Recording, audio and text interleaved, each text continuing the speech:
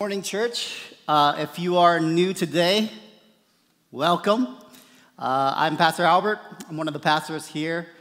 And I just want to give a quick shout out and props to the praise team. You guys are awesome. I don't often get to sit in worship, but I was so touched and so blessed by the worship today. And I'm so proud and thankful for the worship team that I get to lead. I love you guys. Praise God, this day actually comes around once a year for me. So it's a joy and a privilege to preach. At the same time, it takes over my life for 1 week. And my wife is glad that Sunday has come. We will be continuing our summer series, Christ in the Old Testament. Pastor Huey, again, kicked us off in the garden in Genesis 3, and he reminded us to behold and treasure Christ in all of Scripture. And last Sunday, we had our guest preacher, Pastor Will, come to walk us through Esther 6, in which he talked about receiving honor from God. And today, we're going to be in Genesis 17, and my sermon is titled, Christ in the Promise. And so we're going to look at the story of Abraham and Sarah, and one of the major themes in their story is that of waiting. And we sang about that all today. And so today we're going to see two points today. Waiting gone wrong and waiting with hope. Let me read our scripture for today. We're in Genesis 17, verse 1 through 7, and 15 through 17. This is the word of the Lord. When Abraham was 99 years old, the Lord appeared to Abraham and said to him, I am God Almighty, walk before me and be blameless, that I may make my covenant between me and you and may multiply you greatly. Verse 3, then Abraham fell on his face, and God said to him, behold, my covenant is with you, and you shall be the father of a multitude of nations.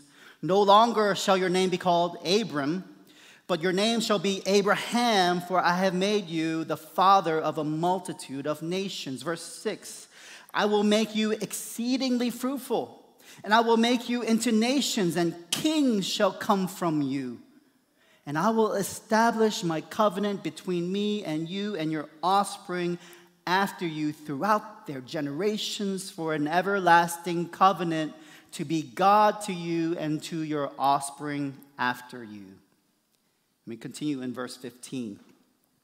And God said to Abraham, as for Sarai, your wife, you shall not call her name Sarai, but Sarah shall be her name. I will bless her, and moreover, I will give you a son by her.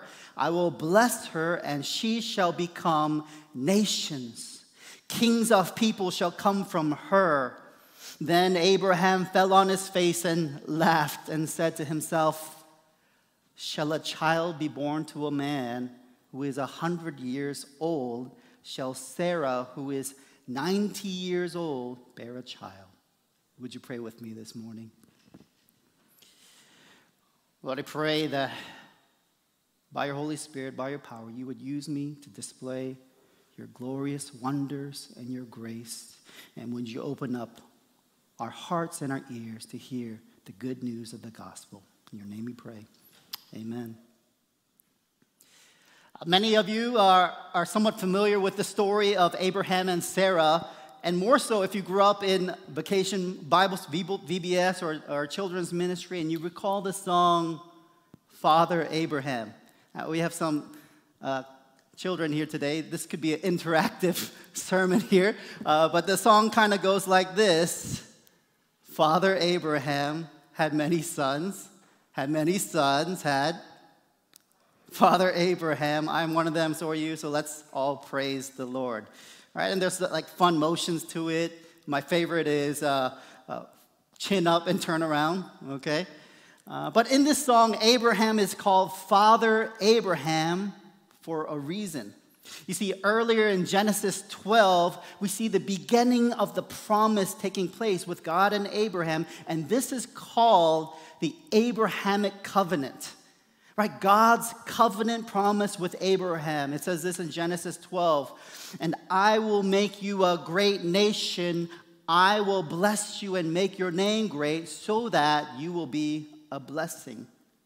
And even in our passage today, God is once again confirming the promise with Abraham. God is making a promise, a covenant with Abraham, that through his lineage, a great nation will come. In verse 5, we see God even changes Abram's name, which means high father, to Abraham, which literally means father of multitudes. See this in Genesis 17:5. No longer shall you be called Abram, but your name shall be Abraham, for I have made you the father of a multitude of nations. God promises Abraham fruitfulness and blessing, that a nation will come from Abraham, even kings, and not only kings, but the King of Kings, Jesus, will come through the line of Abraham. God also changes Sarai's name to Sarah, and God also makes a promise with Sarah. And God says, as for Sarai, your wife, you shall not call her name Sarai, but Sarah shall be her name.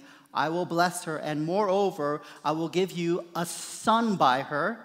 I will bless her, and she shall become nations. Kings of people shall come from her. And so they waited, and they waited.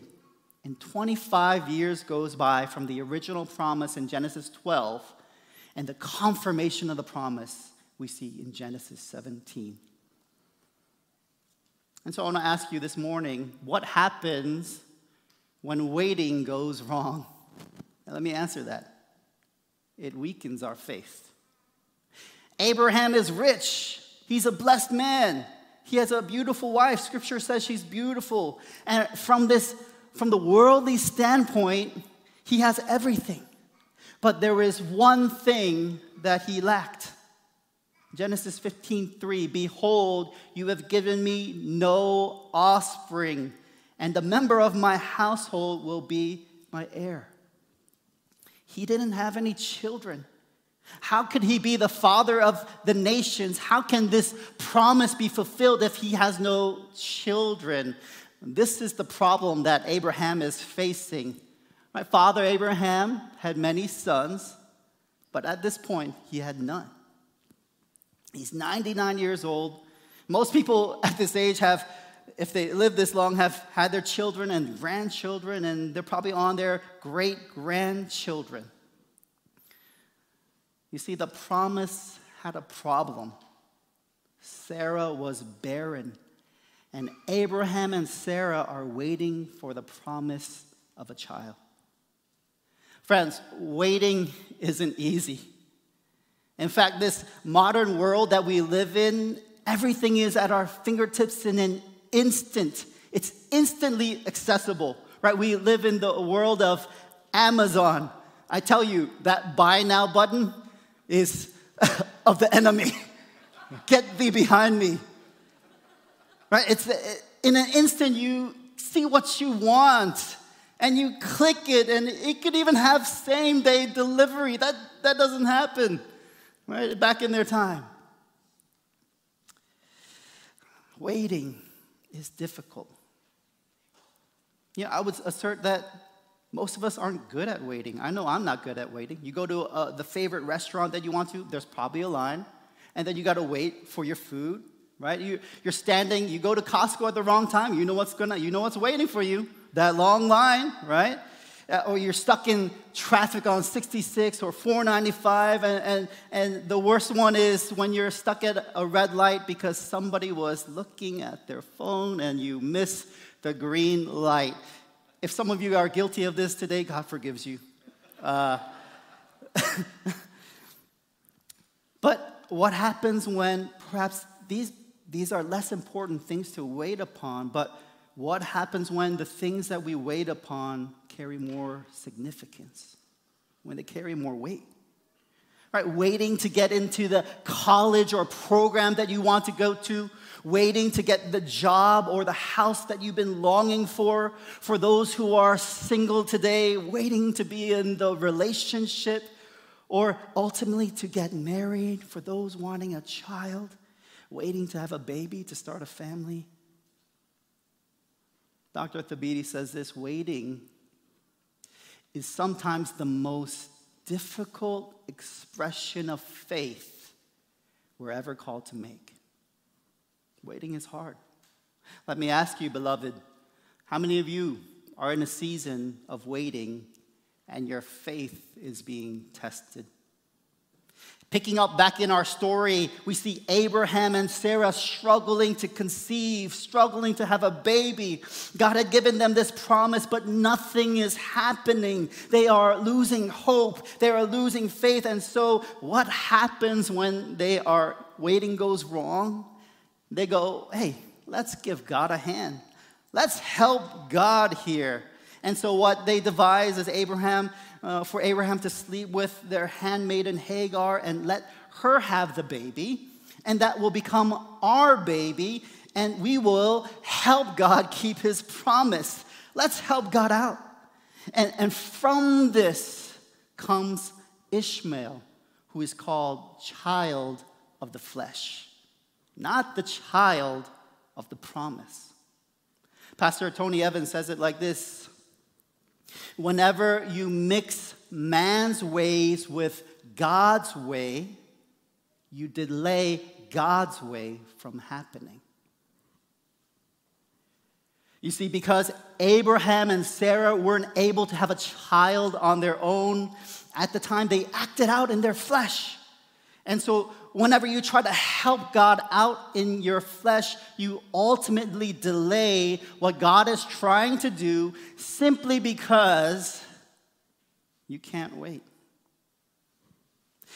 Some of you are delaying what God has intended for you because you are trying to do it out of your own flesh. You want to be sovereign in your life. You want the control. You want to be king. Some of us today are trying to help God out by trying to do it our way because we think we know better, instead of waiting upon God's good and perfect timing and plan. Paul Tripp gives 5 signs for when waiting weakens your faith, when waiting goes wrong. And I want to give us a little time for self-examination and see if your faith has been shaken because of a season of waiting on the Lord, whatever the circumstance or situation might be. And granted, some of you may not be particularly in a season of waiting right now, but that doesn't mean that you haven't gone through it before, or it doesn't mean that ultimately that season will come. And so I want you to listen to this. First is this: does your waiting give way to doubt? Do you find yourself questioning God's goodness? Do you find yourself questioning his wisdom and God's love over your life? And the longer you wait, the more you start to doubt God's goodness. And that inch of doubt over a period of time becomes a mile. And maybe you're sitting here today doubting God's goodness in your life.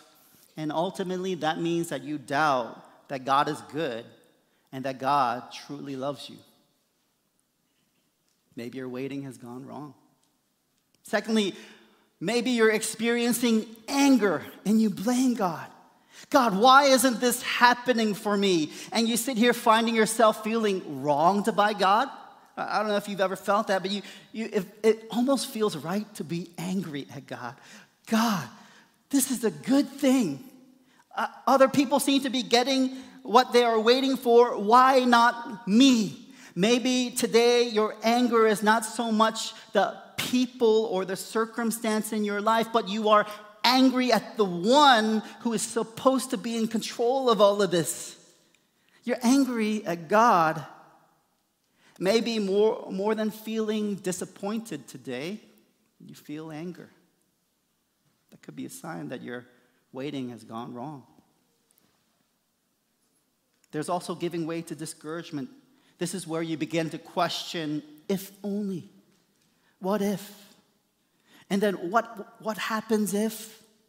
What happens if I never get married? What happens if we are never able to get into the school or get the job that we've been wanting for? What happens if we never get pregnant? Worry and dread begin to seep into your heart and your mind. Rather than being filled with joy, it's stress and anxiety, worry and sorrow, and you lie awake at night feeling so tired and discouraged. Maybe some of us today are here discouraged in our waiting. Next, sometimes the temptation comes when we look at others and we go, I wish I was that person, or have what they have, or be in the situation or position that they're in. Our waiting gives way to envy. Maybe you look at your peers who are the same age as you, and you look at them and they seem so much far ahead in their life, and you look at yourself and you're not there and you envy that.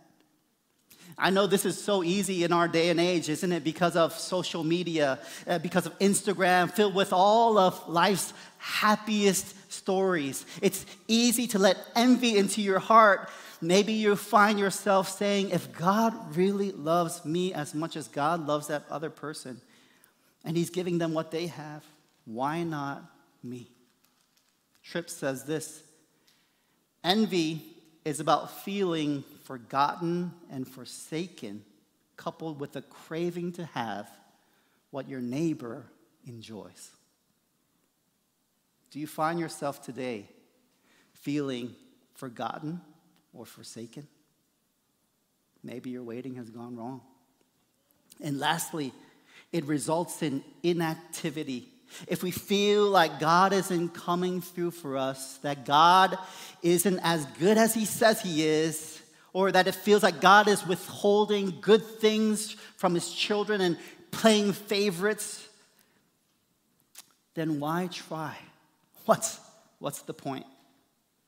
And we give into inactivity.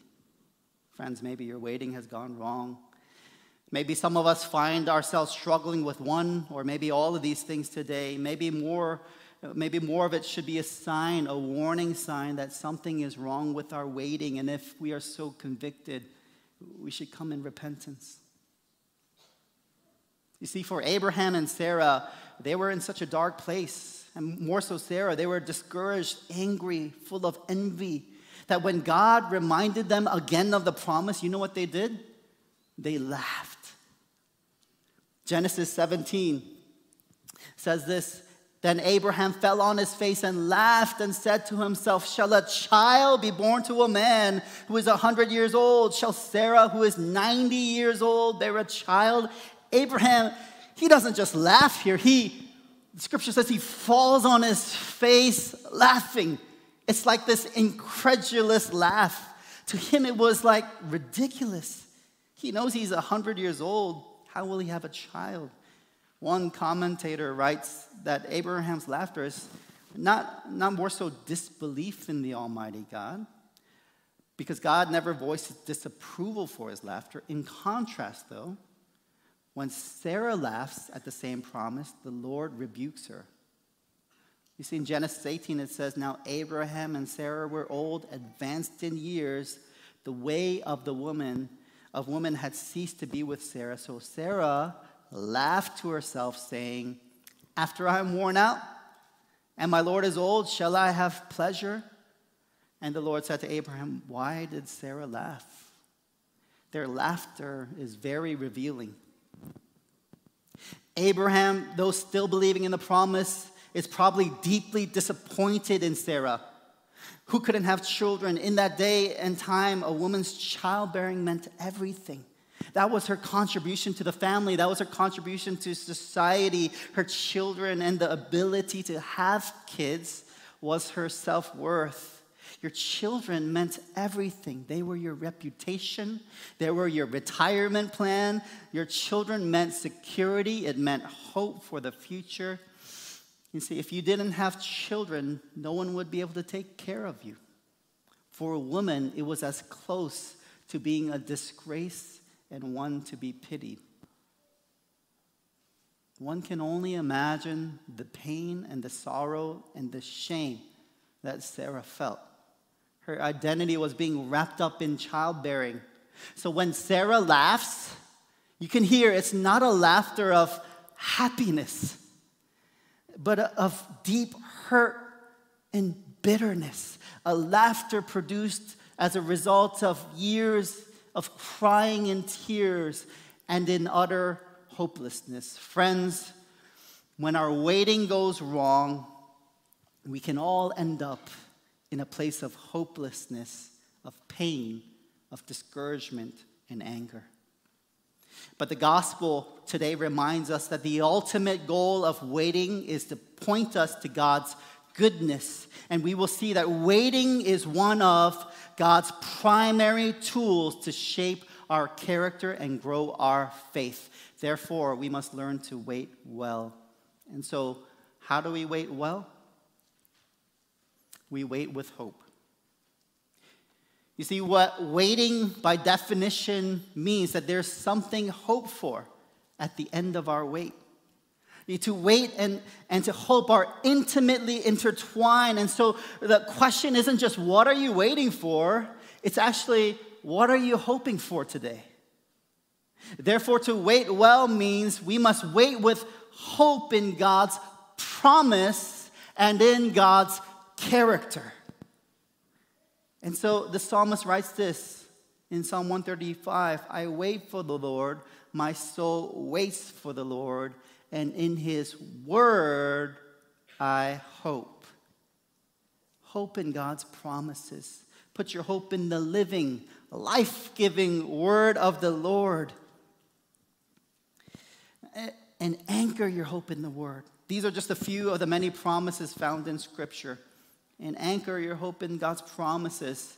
1 Peter 5:7, cast all your anxiety on him because he cares for you. Romans 8:26, likewise the Spirit helps us in our weakness, for we do not know what to pray for as we ought, but the Spirit himself intercedes for us. Hebrews 13:5, I will never leave you nor forsake you. Romans 8:28, and we know that for those who love God, all things will work together for good for those who are called according to his purpose.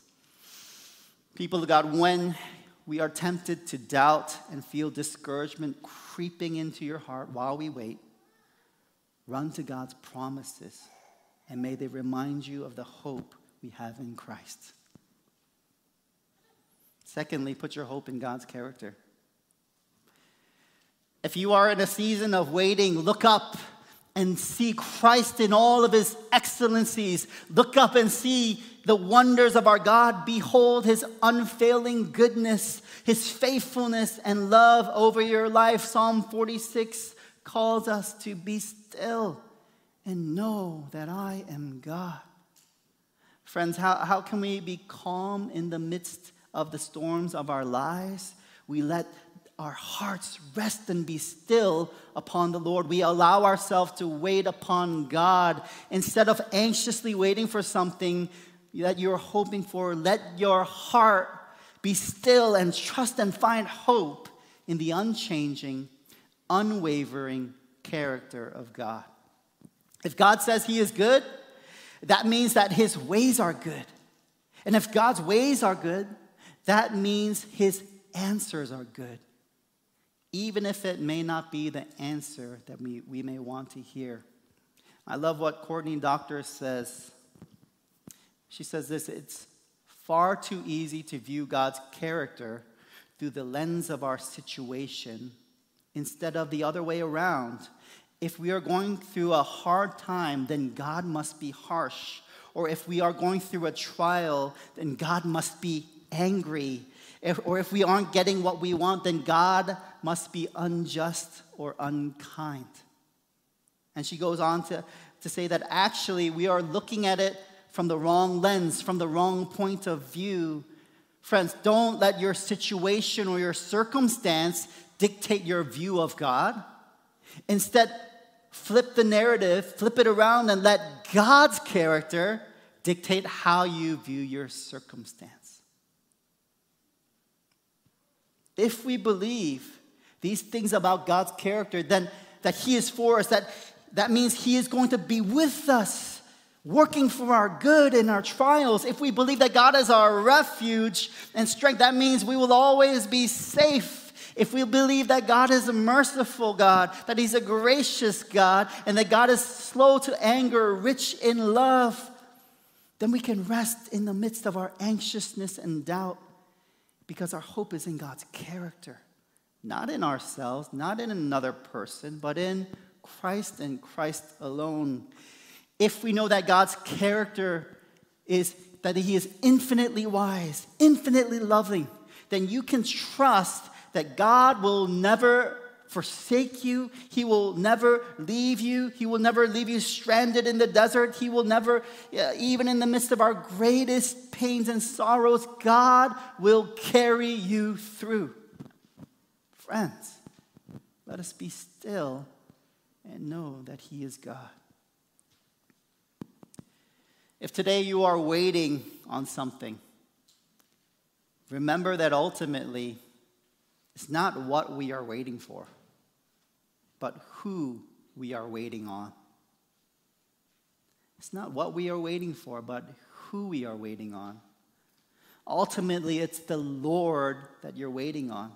And I'm paraphrasing Courtney Doctor here, but she says, if we put our hope in getting what we want, the chances are we could very well be deeply disappointed or even become disillusioned. However, if we put our hope in the one who is infinitely wise and infinitely good and infinitely loving, then that hope will never disappoint us. Let's go back to Sarah. Look at what God does for her. God transforms her laughter. Genesis 21, 1-3, the Lord visited Sarah and he said, and the Lord did to Sarah as he had promised, and Sarah conceived and bore Abraham a son in his old age, at the time of which God had spoken to him. Abraham called the name of his son who was born in him, whom Sarah bore him, Isaac. She goes on in verse 6, God has made laughter for me. Everyone who hears will laugh over me.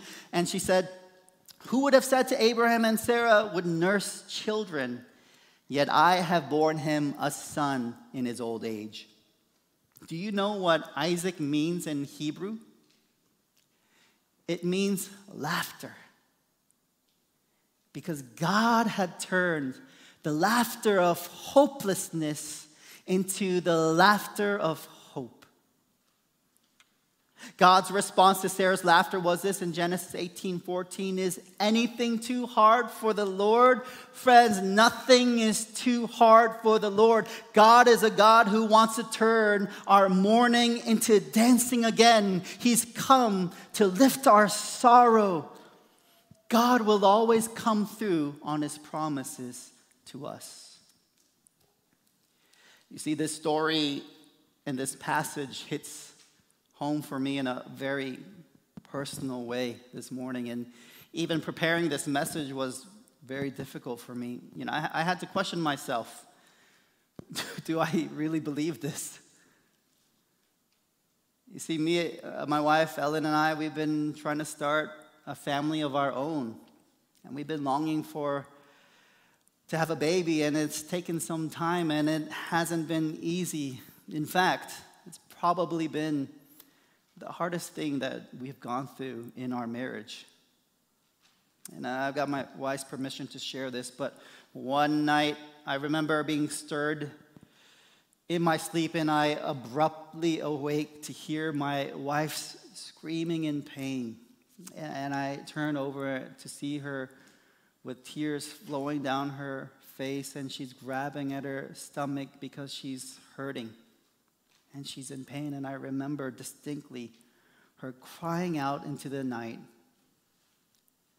I don't want to live anymore. That I can't even have kids anyway. And in that moment, you know, I was shook.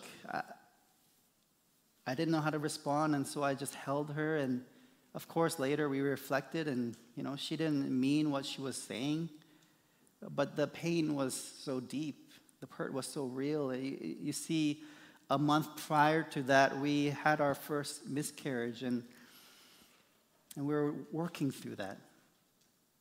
I remember her surprising me with a box with a little card in it, and the pregnancy test that said that we're pregnant. And we were overcome with such joy, such happiness. Finally, it happened. Everything that we prayed for, everything that we've longed for. And then to find out the bad news and the soul-crushing disappointment, receiving the news that we had lost the baby, was devastating. See, friends, I share this because this is real. This is an ongoing struggle for Ellen and I. The pain is real. In fact, I still know where the box is that she used to surprise me with. I just haven't been able to get myself to let it go yet. And perhaps there are some of you who are struggling with the same thing today. And if you are, I want to encourage you that you aren't alone. And I want to remind you that God's delays are not always God's denials. And for all of us who are struggling with whatever we are waiting upon God for, I want to remind you, don't put your hope in what you are expecting or waiting for. Put your hope in the Lord, who is the waymaker, the promise keeper, the light in the darkness, who is our living hope. And I promise you that if you wait with God's promises sealed on your heart, and then understanding of who God is, his character, no matter the outcome of what you are waiting for, whether God gives it to you or not, you will not be disappointed. You will not be disheartened. You will not feel like you missed out on something or that your life is over. You will not well up in bitterness and anger, especially because you think God has withheld something good from you. Rather, my beloved, your faith will be strengthened. So what? Now I want to end with some quick application. Number one, you are not alone. Again, people have been waiting all throughout the Bible. Even here, people are in seasons of waiting. You are not alone. Secondly, our waiting must be active.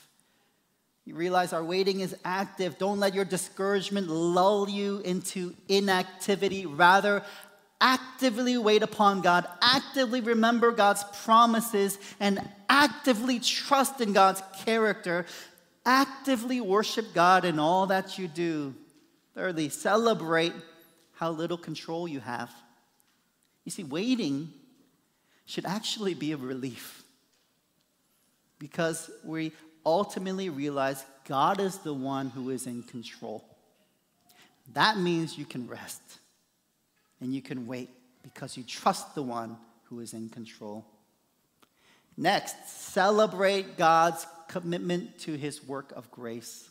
Waiting is one of God's most powerful tools of grace. Realize that the wait itself is a gift of grace. Paul Tripp says it like this: waiting is not only about what you will receive at the end of the wait.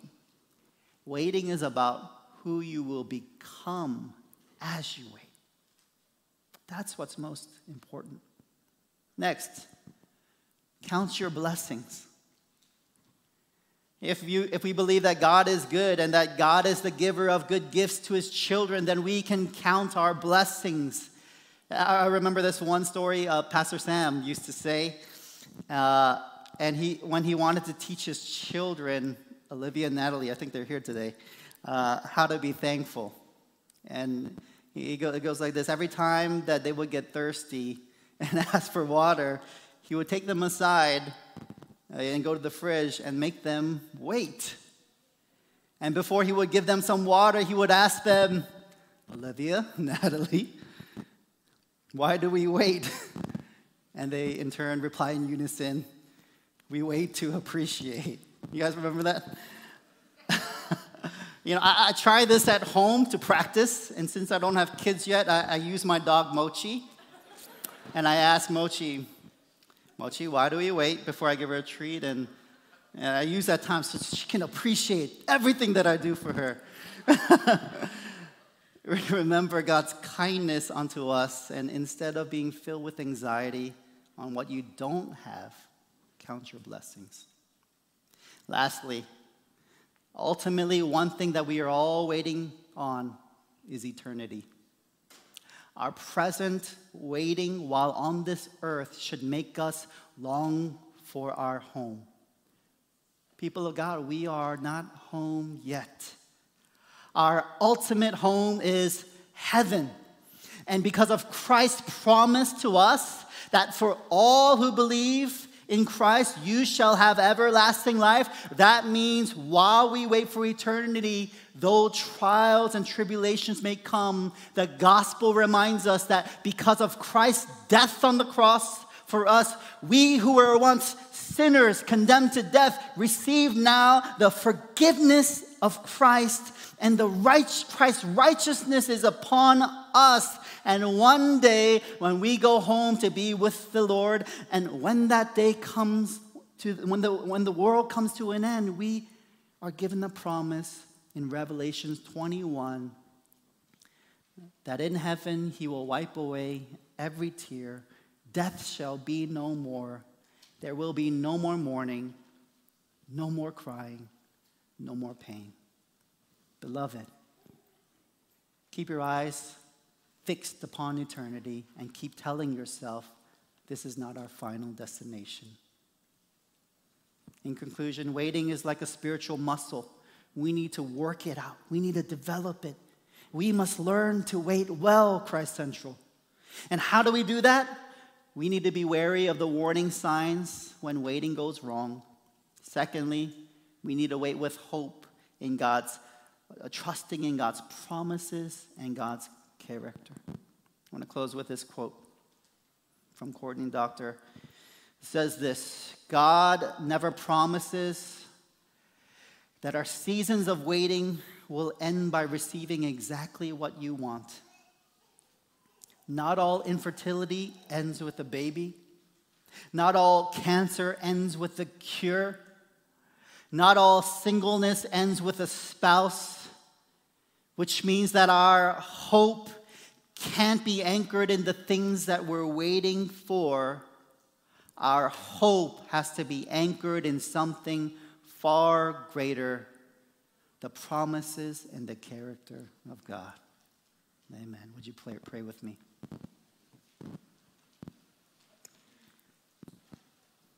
Lord, we take a hold of this truth today, and I know,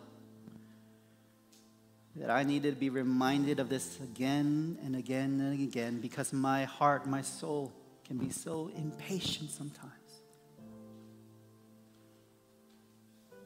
So as we reflect and as we wait upon you, Lord, would you challenge us to wait well and to put our hope and trust in you, your promises, and your character. It's in your name we pray.